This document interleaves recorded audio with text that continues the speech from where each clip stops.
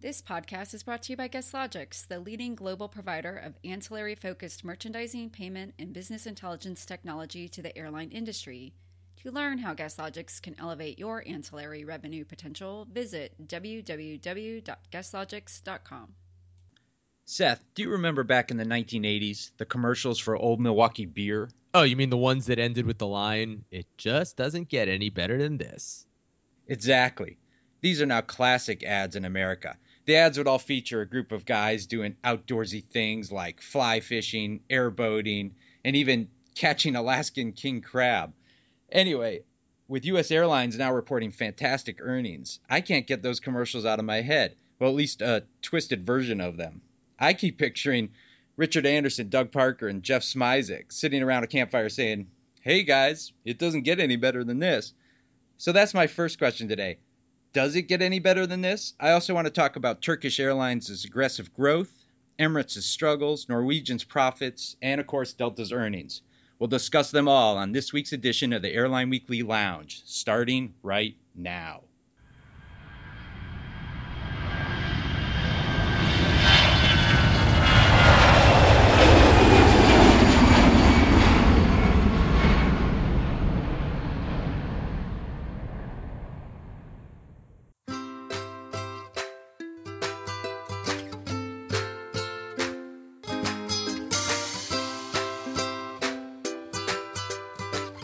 All right, welcome to the Lounge, where we discuss the week that was in the rough and tumble airline business. I'm Jason Cottrell, Vice President here at Airline Weekly, and I'm with our managing partner, Seth Kaplan, who's one of our esteemed airline experts. Esteemed, huh? I'll take it. Good to be here. Thanks, Jason. Okay, let's start with my question at the outset. Delta reported last week, and the results were spectacular. And Southwest, American, and United will report this week, and the results will also likely be spectacular. So for U.S. carriers, does it get any better than this? That's the question everyone is asking, Jason. It's a good one because, on one hand, they've been moving in one direction. That's been up and up. So you'd think, well, why wouldn't they keep doing that?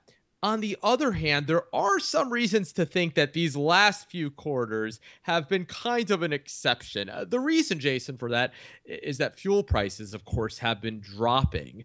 And that's perhaps going to continue going forward. But that doesn't mean that airline revenues will stay where they are. In fact, lower fuel prices could be a reason why revenues continue declining, as they've begun doing in just the past few months. Basically, Jason, the way it works is that fuel prices eventually end up affecting everything else aside from just the fuel costs themselves, which change very quickly. But there's always some lag time. So if we think historically, a decade ago, fuel prices were going up and up.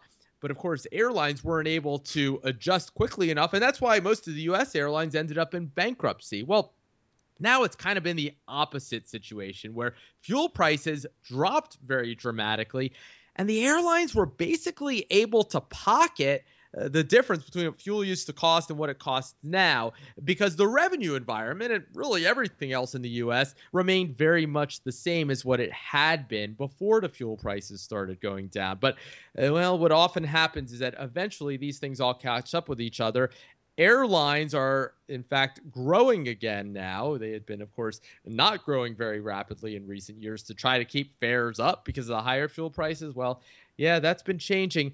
And these lower fuel prices, encouraging airlines to grow, and growth, in the end, Jason, supply and demand economics tends to mean lower fares. And that's what we're beginning to see. And when I look into the schedules later this year and into early next year, well, that growth is accelerating, and that generally will mean lower airfares. For most of history, airlines grew more quickly than the U.S. economy, which is why airfares in real terms, adjusted for inflation, did nothing but go down and down.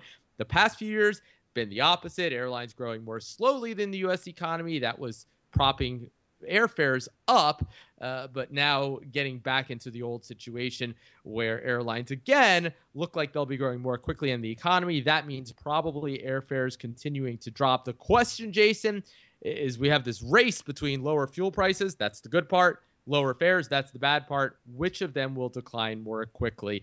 Whatever the answer to that, almost certain that this very unusual situation of the past few quarters where you have these very low fuel prices, but rather high fares, unlikely to continue exactly as it's been, and profits will probably come under at least some pressure, which is not to say that we're going to go back to the bad old days of a decade ago. Airlines in the U.S. doing just fine, maybe just perhaps a bit less fine in the coming quarters than they've done in the recent ones.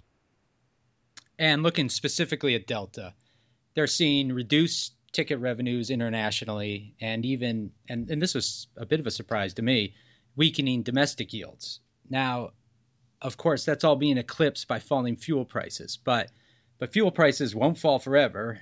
Does Delta have another lever to throw to keep profits up?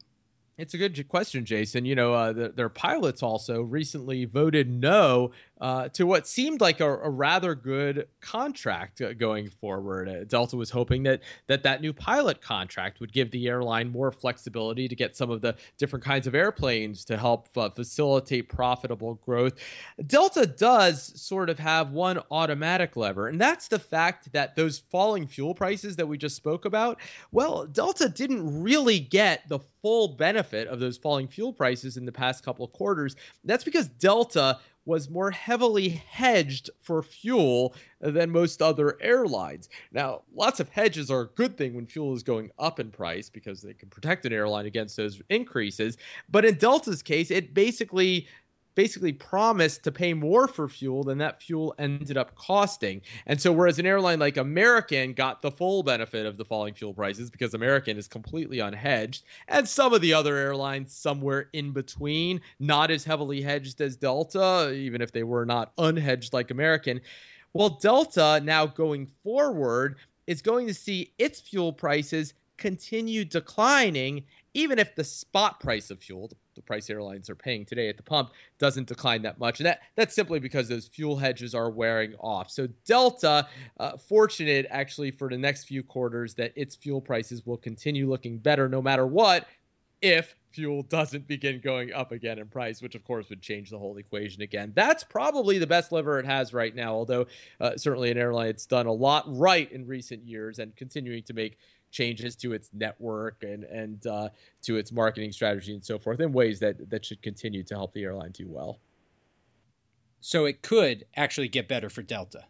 Yeah, Delta, all things being equal, is actually the airline with sort of the best automatic opportunity for improvement here in the next couple quarters, simply because if fuel prices don't rise, Delta is the one more than almost any other that'll see its adjusted fuel prices, you might say, continue falling. Whereas American got lots of benefit in the past couple quarters, but if fuel prices don't move from here, American won't be paying less next quarter than it did this quarter. All right, let me stay with Delta one more moment. Delta likes partnerships. They've got JVs with Air France, KLM, and Virgin, and a partnership with GOL. All of them seem to be working. And then last week, we learned that Delta is considering an equity position in Skymark, the bankrupt Japanese carrier. If it happens, if that goes through, do you expect that to work as well? Yeah, you have to give Delta the benefit of the doubt with these partnerships because they've executed very well thus far. With Skymark, they see an opportunity to really fix one of their big problems in the world. Broadly speaking, Asia is a problem for Delta. That's something that's developed over the past few years. You know, when Delta merged with Northwest, part of what we all thought it was getting in Northwest was strength in Asia. Northwest, after all, used to call itself Northwest Orient, an airline very much focused in that part of the world that had a very successful Tokyo hub, a hub at Tokyo Narita Airport. Now, what happened over the past few years is that the Japanese government started letting more long-haul flights operate from Haneda Airport, the other airport in Tokyo, which is the one that travelers prefer because it's closer to most of the places in Tokyo where they actually go. Well, United with its partner All Nippon and American with its partner Japan Airlines have been working together to really set up some networks where they've been able to get a lot of benefits without United and American having to undertake a lot of the cost of operating flights within Asia. American especially doesn't really do anything within Asia. United does a lot less than Delta. Delta still has this very expensive hub at Narita, It's rather clearly not making money for Delta, but because it doesn't have a partner, basically when the music stopped, there wasn't a chair for Delta with those other two big Japanese airlines taken. Delta had to do this all its own. Well, now it sees Skymark as a way to fix that. Delta has tried to get a joint venture with Korean Air, its big partner in Asia. Korean Air basically hasn't wanted that. It's tried to set up a situation in Seattle with Alaska Airlines, where Delta would essentially have an Asian hub there, and Alaska Airlines hasn't really been interested in doing what Delta wants. But now with Skymark in Japan, it might finally be able to, you might say, have the milk for free without buying the cow being that expensive hub in Tokyo. Let Skymark operate the flights within Asia and connect with them with Delta flights going from the U.S. to Tokyo. So it's a promising opportunity, and we'll have to watch this play out because it could finally be at least somewhat of a solution to Delta's problems in that region. Looking at American and United reporting later this week, what are you most curious to hear about from those two? Yeah, they both have some interesting challenges. United, of the big three U.S. airlines, American, Delta, and United, has broadly been the most challenged airline in recent years. Challenged financially and challenged operationally. Just a few weeks ago, we saw that big ground stop because of its computer issues. And not mutually exclusive, the operational and the financial issues. United, an airline that doesn't have the best reputation for reliability right now. And in fact, Delta has bragged in recent years of being able to take some business from its less reliable competitors. Delta, the airline that's, more of its flights are on time and it loses fewer bags and those sorts of things. United in recent years kind of on the other end of the spectrum. American, an airline that, of course, is still finishing the integration between the two pre-merger airlines, American and U.S. Airways, an airline that's done very well. Made a lot of progress so far, but rather suddenly with some important challenges in its most important market of all. That's Dallas-Fort Worth. Southwest over at Dallas Love Field, the other airport in the region, the one conveniently located to downtown Dallas, now finally allowed to fly nonstop from there to anywhere in the United States. That's a big deal because for almost all of Southwest's history, it couldn't do that. Sure enough, it's taking advantage of that opportunity, offering all kinds of routes, competing now very much more directly against American than it ever did. Virgin America has set up shop there at Dallas Love Field as well.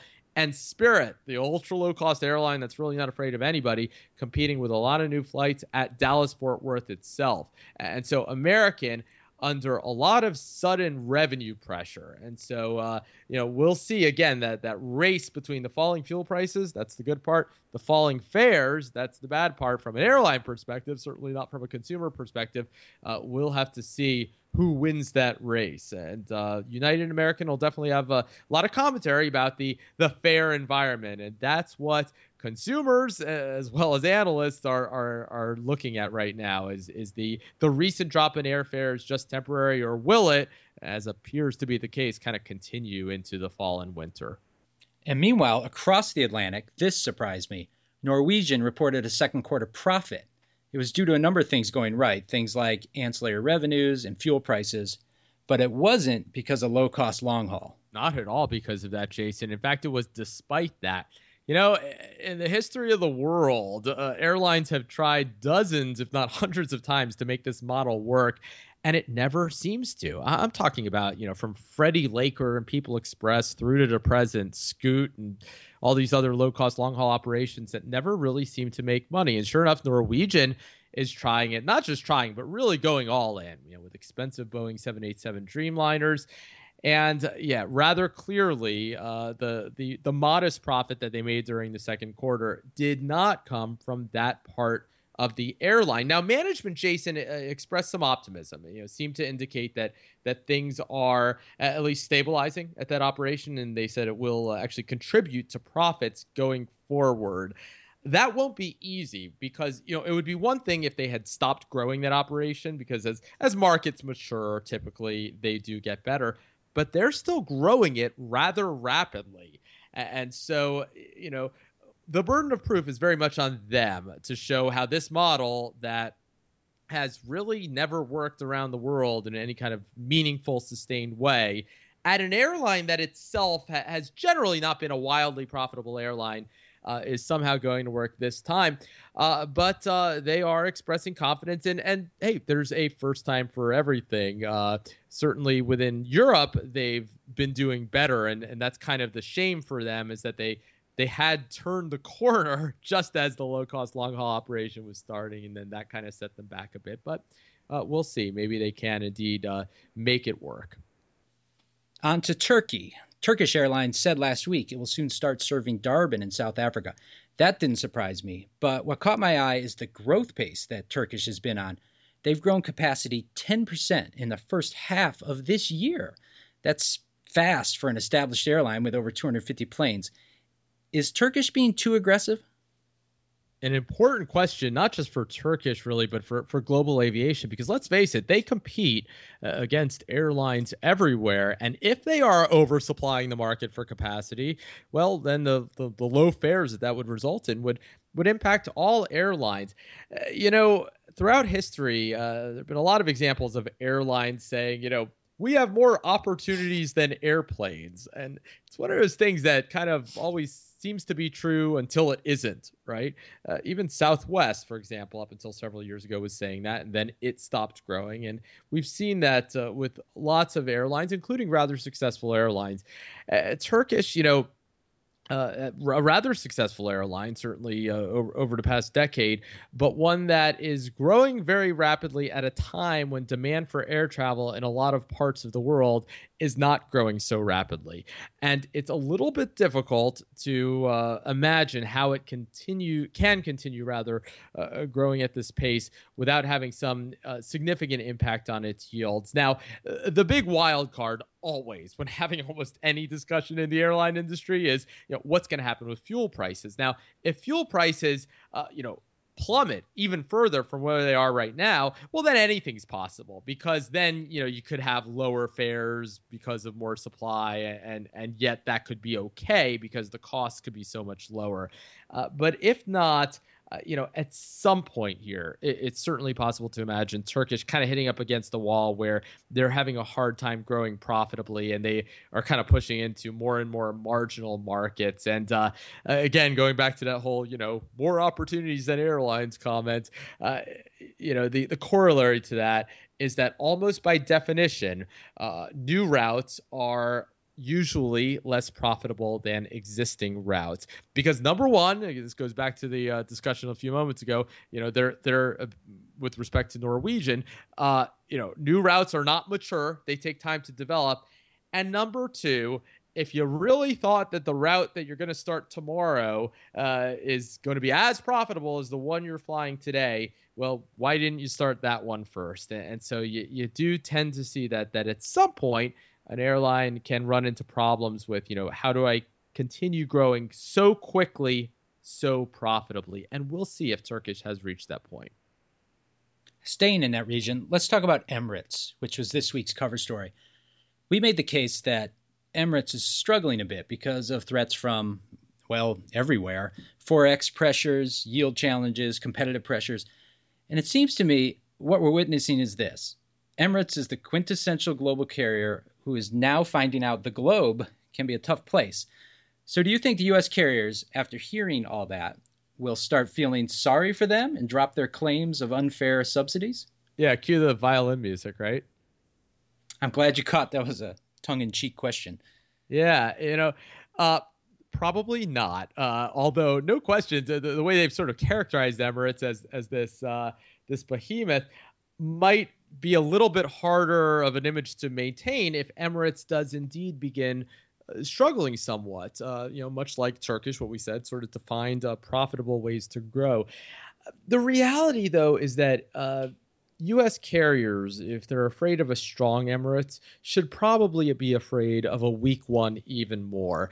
When you get an airline that is desperate, that's when it can start doing things that hurt competitors, sometimes in a more meaningful way than the ways a strong airline competes. I remember several years back, famously, AirTran used to complain about what it thought was an irrational Delta in Atlanta, and when Delta was turning itself around, analysts would ask AirTran if it was afraid of that. And AirTran said, no, we're happy to compete against a more rational Delta. And so, if in fact Emirates really begins to struggle, for example, with where else to grow from its Gulf hub, its hub in Dubai, and if those struggles result in, for example, more flights like the ones it's now operating between Milan and the U.S., if, for example, it starts flights from other points in Europe to the U.S., well, that would be a much bigger problem for the U.S. airlines than most of the service that Emirates is offering so far. Because after all, for all the new service that Emirates and its peers in the Arabian Gulf and Turkish Airlines as well have offered to the U.S., those flights don't compete against most of the business that U.S. airlines do. It comes down to simple geography. Dubai, Doha, Abu Dhabi, and even Istanbul to a lesser degree are a long way from the U.S., and most of the passengers that book flights on U.S. airlines are traveling from the U.S. or to the U.S. To or from somewhere that's not as far away, and a connection in those places generally isn't a realistic option for those people. If you're flying from New York to Paris, for example, you're not going to connect in Dubai along the way.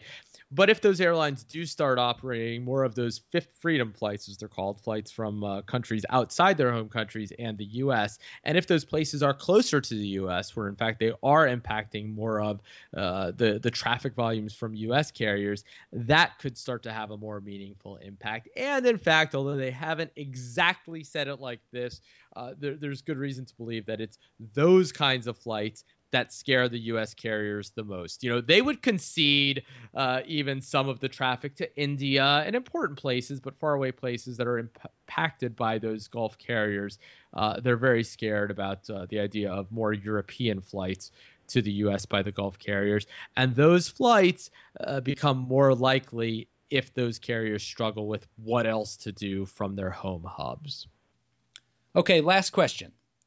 To what degree will the headwinds that Emirates is facing also affect the other Gulf carriers as well as Turkish? Are they all going to experience some of those struggles? Yes, some of them at least. Emirates, in some ways, a proxy for those other airlines, and generally more successful than they are, at least by all appearances. Emirates, although not the most transparent airline in the world in terms of the information it releases about its finances, is considerably more transparent than Qatar Airways and Etihad, for example.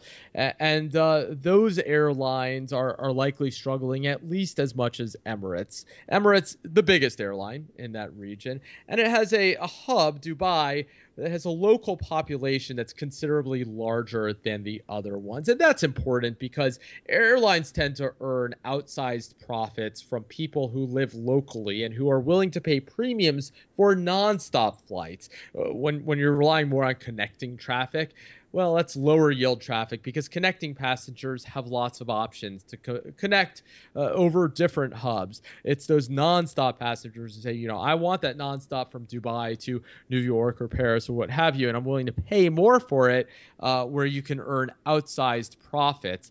And so when Emirates earns a lot of money, Qatar and Etihad are perhaps able to earn a little bit of money. When Emirates is earning less money, as is the case right now, we can imagine that those airlines are struggling even more. And we see Turkish Airlines, as we discussed a moment ago, certainly showing signs of struggling as well with where to grow profitably. So yeah, it does sort of feel like something has to give in that region. The question is, have those airlines peaked? Are their best days behind them?